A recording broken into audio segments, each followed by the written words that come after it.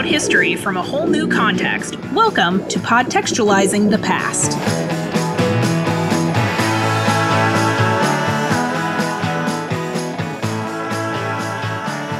Hello, I'm Sue Stanfield with the History Department at the University of Texas at El Paso, and today we're talking women's dress reform.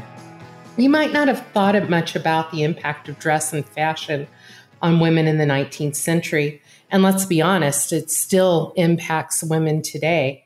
But during the 1800s, women organized around a lot of different issues, and dress reform is one of those less appreciated reforms. I'm lucky to have the opportunity to interview Courtney Cawthon, a period seamstress and a historian. Welcome, Courtney. Thank you. I'm glad to be here.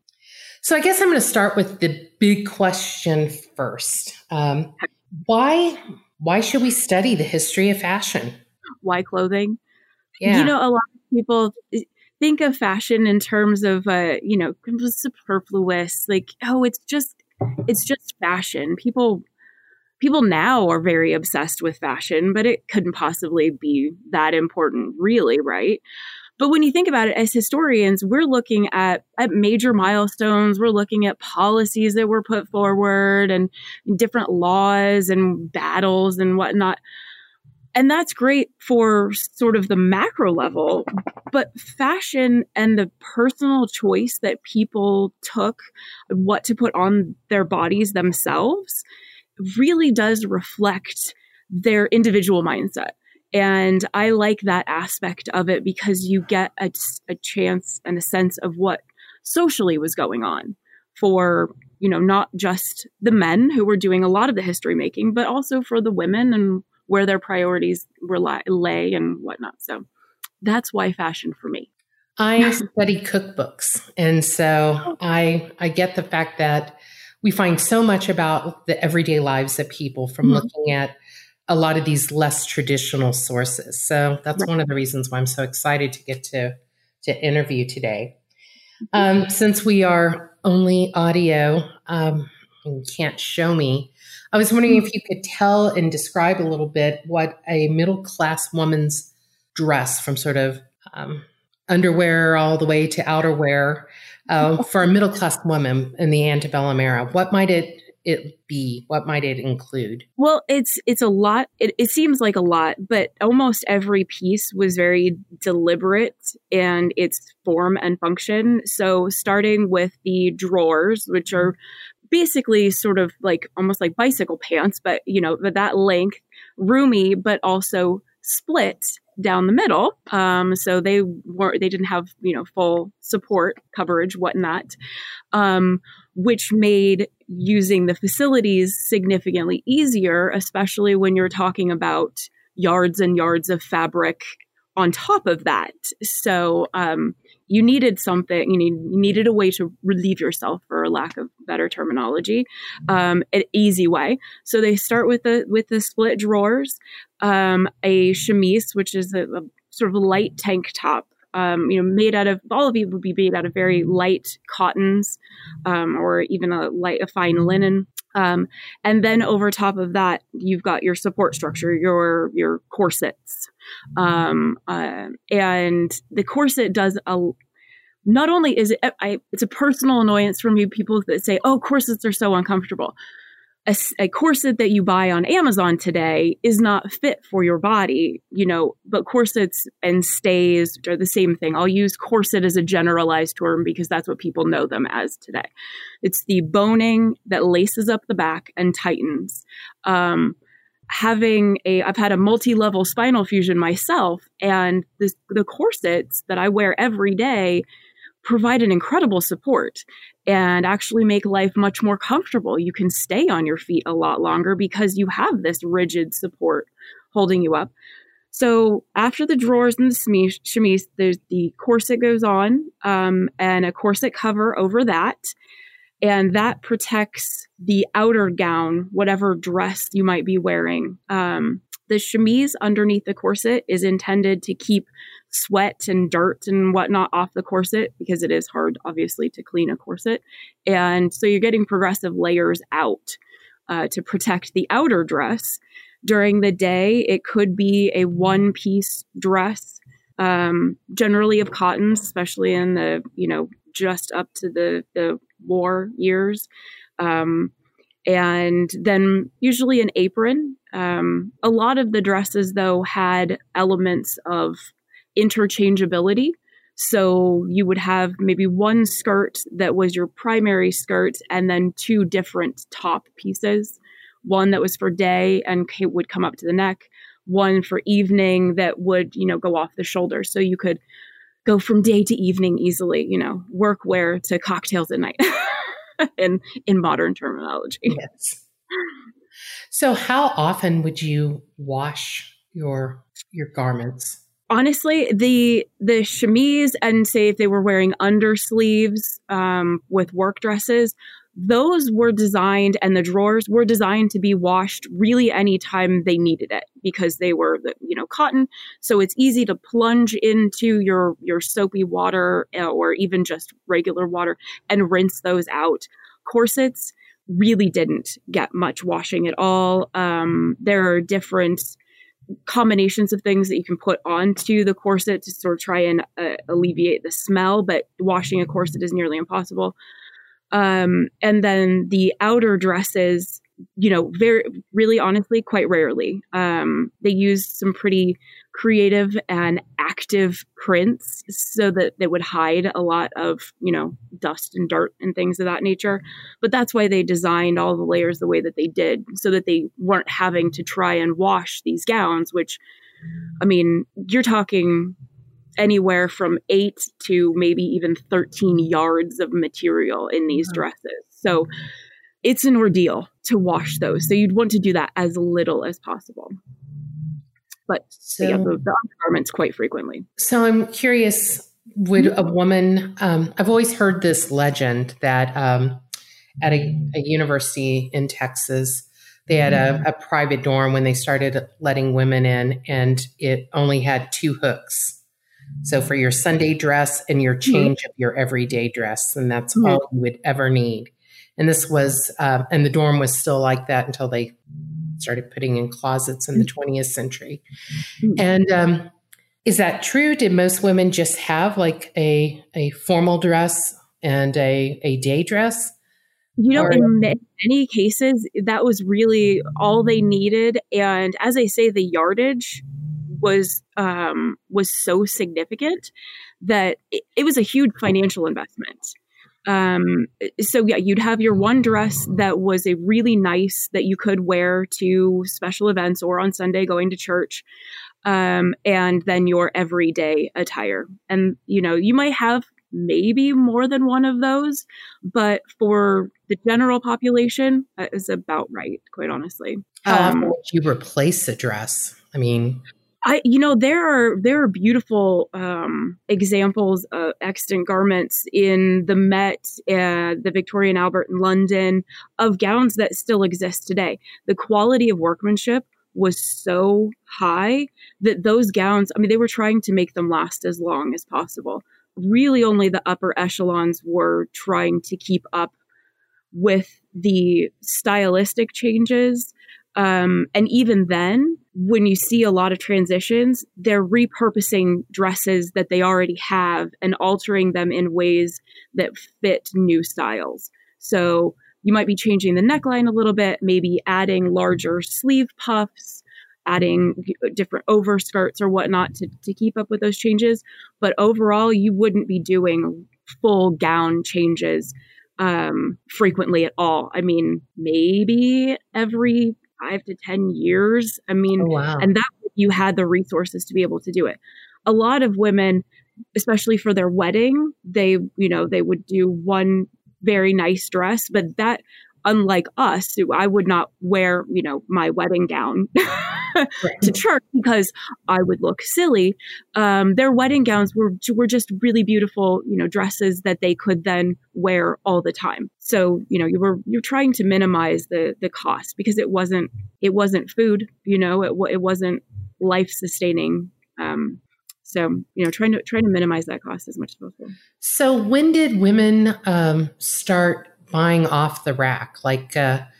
When do you quit making your own clothes by and large, or if you're a little wealthier in an urban area, hiring a seamstress? When can you go to the mercantile and purchase something? Realistically, not for a long time. You see a transition for fast fashion, ready to wear, and standard sizing in menswear at the beginning of the Civil War, because all of a sudden the government now had to provide uniforms. So you saw men, unfortunately, the boys were able to go to, their local shop and could purchase a shirt or purchase trousers or whatnot far, far earlier than women were. Really, not until after the war. Okay. So much later on. Because women's fashion, they're all tailored to your specific body. So for a tailor, like for myself as a historic costumer, it's hard for me. I'll post a picture for a client and say, is this something that you're looking for? I can recreate that to your measurements, but for me to prefab anything is absolutely useless unless I find an exact copy of the human that was based off of, and they're wanting that dress. So it would have been a waste on both ends, quite frankly. So kind of trying to get to the idea of dress reform itself, I was wondering if you could tell us a little bit about some of the health concerns about 19th century women's clothing. Well, I mean, aside from a lot of people have heard about the arsenic green dresses, using arsenic as a dye, which did produce a really beautiful green. But that was prior to people understanding that arsenic was a poison, even using it in their wallpaper. So, but women by and large, as far as our beauty and whatnot, Elizabeth I was putting lead on her face until, it started to fall off her face. So there are a lot of health concerns with the making, what goes into making the garments, from the dyeing perspective, but stays, not necessarily were that detrimental. Maternity stays, however, which women absolutely were wearing, they were tightening themselves into maternity corsets, which, by and large is not a great idea for a fetus. The fact that women during the Industrial Revolution, 1830s, you started to see them moving into factory jobs, and these voluminous skirts would get caught in machinery, leading to, in many cases, unfortunate deaths.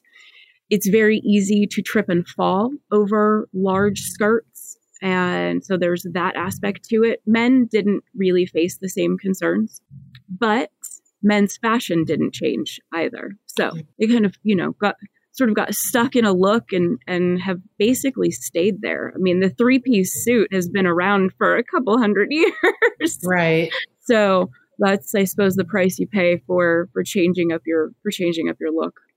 Yeah, I've always imagined it would be so difficult to get into a buggy, with all of the skirts, like stepping up and not trip yourself.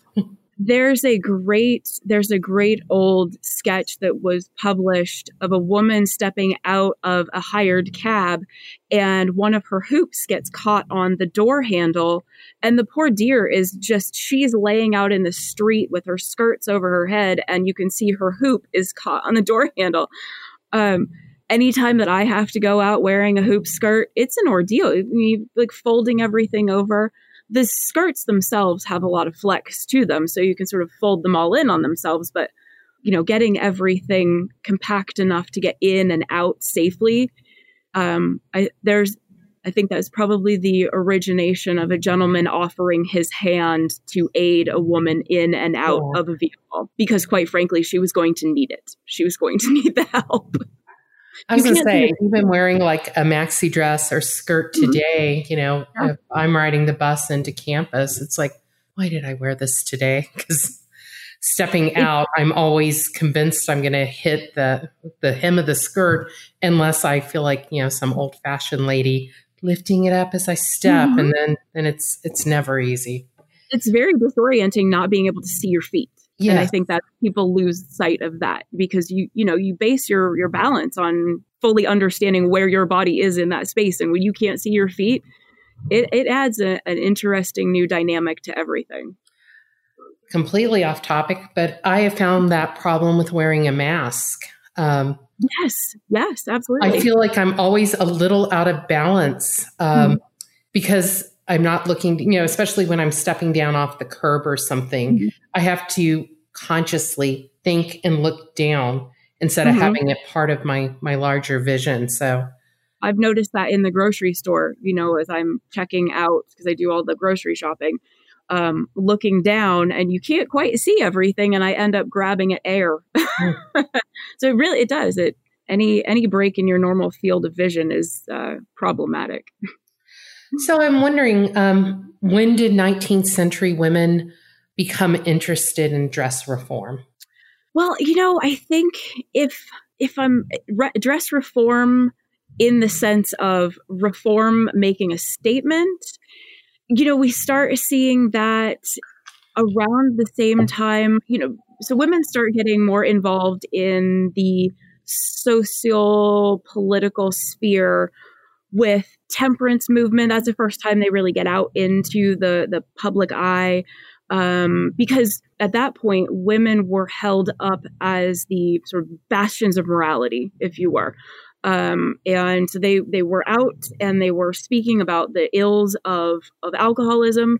In the 1830s, we had reached our peak of alcohol consumption in this country. Everybody was drinking, all the way down to the children. They were drinking ciderkin, which is a watered down alcoholic cider. It's staggering when you think about how much everybody was drinking from morning until night. And it did become a problem for obvious reasons. So there was a big push by women talking about the fact that alcoholism was tearing apart families. And women were finding that they were developing these voices that put them out into the public eye. But also in a lot of ways, they were then open to more open criticism. And as one of the other platforms that they were getting behind was the abolition movement. So there's a very interesting story about Elizabeth Stanton, who ended up being one of the forerunners of the suffrage movement, going to London for a large abolitionist meeting. And she was told, no, I'm sorry, you're a woman and let the boys handle this, essentially. So she was basically poo-pooed and sent home. And when she came home, that was in 1840. And I think she started thinking, and she and others certainly started thinking, that to have a valid voice, they needed to start by by validating their voice in general. And so that's when you see the Seneca Falls Convention. And interestingly enough, Amelia Bloomer, who we associate with the bloomer itself, the sort of the forefront of pants for ladies, she was a neighbor of Elizabeth Stanton's. So they were all very connected in that area. And the notion of moving towards changing the look overall of how women were dressing is all interconnected with all of these things that they were working towards. So it's very hard to say, okay, this is when women started caring about changing their dress, because they're working towards so many different things and finding that those relationships are connected. And like I say, they needed to establish their validity on multiple levels, and dress reform was only one of them. Yeah, it seems like it's this amazing moment of synergy, where, like Susan B. Anthony, who wasn't at Seneca Falls, because she starts out as a temperance lecturer and then an abolitionist lecturer before she joins in. And you have the idea that these people are all just interacting and sort of building off of each other. And so that's why I find that time period for women's history so fascinating. So what did I know people maybe in the short term only adopted, Fanny Wright or Elizabeth Cady Stanton adopted this sort of reform dress. Can you tell us what it looked like? Was it scandalous? It honestly, it wouldn't have been considered scandalous by all the standards at all. It's funny because Amelia Bloomer, as I say, was a neighbor of Elizabeth Stanton's, and she saw one of Miss Stanton's friends show up in the style was called the Turkish pant, very large, what my generation, which is not your student generation, would call like an MC Hammer pant. It was that large, like harem pant style. Was essentially, for all intents and purposes, a dress that was just sewn around your ankles. I mean, there was not, it wasn't racy at all. But Amelia Bloomer at the time was starting a women's only publication called The Lily. And so after she sees these pants, these large Turkish pants, she says, "Oh, this is great. What an amazing and incredible reform." So she publishes it and includes a picture of her in this dress. It doesn't change at all. On the top, it looks very like a dress. And then it has a long coat that comes down to about mid-thigh. So it's all still looking very dress-like. And then the large, voluminous pants at the bottom. Quite honestly, I could take any of my period gowns now and sew the bottom of the dress around my ankles and pretty much replicate the style. It wasn't a huge reform, but for women who finally had the freedom of, not having to worry about getting voluminous skirts out of the way, they really did feel like it was a liberation in that respect. So they could ride astride if they wanted to. And it was overall, their argument was that it was safer for them to get around and do what they needed to do. So how did people react to this? Many of the ladies loved it. There are some that, as we still have, there's always a difference of opinion. A lot of the ladies loved it and got on board. The publication Lily went from 500 subscribers one year to 4,000 subscribers the next. And I think it's a moment in history where you really see women getting excited about being out of the home and not necessarily neglecting, but embracing the voice and their capacity for making a difference in their own lives.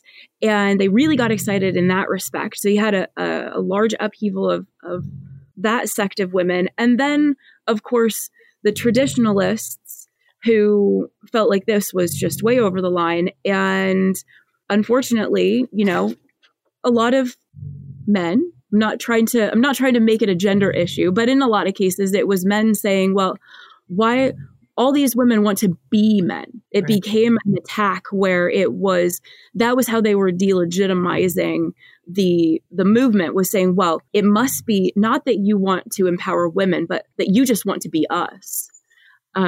Which, I think then you're having to battle a completely different issue. So it kind of it unbalanced or knocked them off the platform a little bit when they're now having to say, no, it's not that we want to change gender necessarily. It's that we just want more freedom in our own clothing. Yeah, that makes a lot of sense, that maybe if it hadn't been happening at the same time as the women's rights movement, if Amelia Bloomer had already moved to Iowa when she starts the Lily, instead of it being also Seneca Falls and kind of tied to this reform for women's rights, maybe if it's separate, maybe people wouldn't have been bothered by she's wearing pants. Because you're right, they're not form-fitting. They're not. No, they're not. They're not, they're not masculine in any way. But that say kind of a low blow of just labeling it as, oh no, it's not, you just want to be us. You don't want to make you better. You just want to take our place because you envy us. Became one of the major tenets of anti-suffragists even through 1919. So it certainly wasn't something that went away. And we see, even modern day women in the political sphere get chastised for their pantsuits. Yes. So, I mean, it seems a little ridiculous that's your strongest case. Okay. But it started with Amelia Bloomer, who honestly, she said it repeatedly. This was not her concept. She was just the first one to take it public and say, I like this look. But Bloomers became Bloomers just because she was the most notable. Right. And it's a great name. I mean, it is. Kind of fits. It does. It works. So did fashion magazines at the time? I mean, did Sarah Hale include patterns in her magazine for I think anytime you have a transition or a shift, there are a lot of historians that say if this look had come from Paris or London, or if Queen Victoria had put on a pair of Bloomers, it would have been fine. So you do see, sure, absolutely, fashion was dictated by fashion plates and fashion magazines. It's one of the things that myself as a fashion historian reference back to. It's difficult to work with those patterns, but those patterns were coming into the US. We were importing the cutting edge of fashion from the very beginning. So yes, they were widely publicized, but a lot of people, like today, the majority of people aren't necessarily going off of Vogue's fashions, but certainly flipping through those pages and appreciating them. So I guess to draw things to a close, one of the things I ask everyone I interview is to think of their subjects in a more 21st century way. So, imagine Amelia Bloomer has an Instagram account. What sort of hashtags might she use, or any of the reformers use to promote themselves? I think that's a tough one, because Amelia Bloomer, she became sort of the figurehead for dress reform, but it wasn't necessarily what she was, she wasn't the dress reform lady. She was kind of saddled with that. I think she might make a larger statement about women being educated and progressing, their place in voting rights and whatnot, and then maybe close it with hashtag forget the hoops or something to that effect. Maybe Mary Waters, who was a doctor during the Civil War, who donned the full Union officer's uniform, including the pants. Again, she would have said something to the effect of, go to school, be the best version of yourself, hashtag pants don't matter, or wear pants if you want. I at least from my perspective, I see them being attached to larger and sort of bigger concepts of social change that they were trying to affect. And dress reform was kind of their way of standing up and saying, I can make my own choices. And, No, that makes sense. I know Stanton gives it up, although continues to wear the Turkish pants at home, but kind of I have so many other issues. I don't want to fight with people about this. Right. And so I think that's good to remember. I can't think of anyone where it is their central identity. Yeah. Yeah. I mean, these women were fighting such massive causes. And I think the fights against those causes, the fights against women's suffrage, the fights against them having voices in the abolitionist movement, it was sort of the weapon that was used against them was, and you're also wearing these pants. But it certainly wasn't their focus. It was the focus that was placed on them by adversaries, really. So they were incredible. They were warriors for all kinds of different progressive things that they wanted to see in the world. So if someone wanted to condense their criticism of dress reform into a hashtag, what might they have said? And that's a tough one. Act like a lady. Yeah. I think that would be it. Act like a lady, because the notion of that gold standard for, a woman takes care of the home and she maintains social morality and she's the compass for all good things. That is a perfect lady. And anytime you were acting sort of out of the box, you were sort of, you were bringing bad light on the concept of just being a lady. Just be a good girl, So I think hashtag act like a lady would be a good way to really kind of stick it to them and minimize everything that they were trying to do. No, I like that. Well, I don't like it, but I like it as the hashtag. Thank you. Well, thanks so much for being with us today. I think, one of the things I believe is so important when studying history is studying all aspects. Presidents and generals are important and can be interesting, but they're such a small segment of the population. And in some ways, I think even a small segment of what is power, right? And so looking at the lived lives of average people in the margins, even the elites, but seeing how their experience is different and influences their lives, I think is so important. So I really appreciate talking to you today. Oh, thank you so much. It's a subject that I am passionate about, and there's so much more. We could sit here and talk for hours. But I'm hopefully sparked an interest in a few. Thank you so much for having me.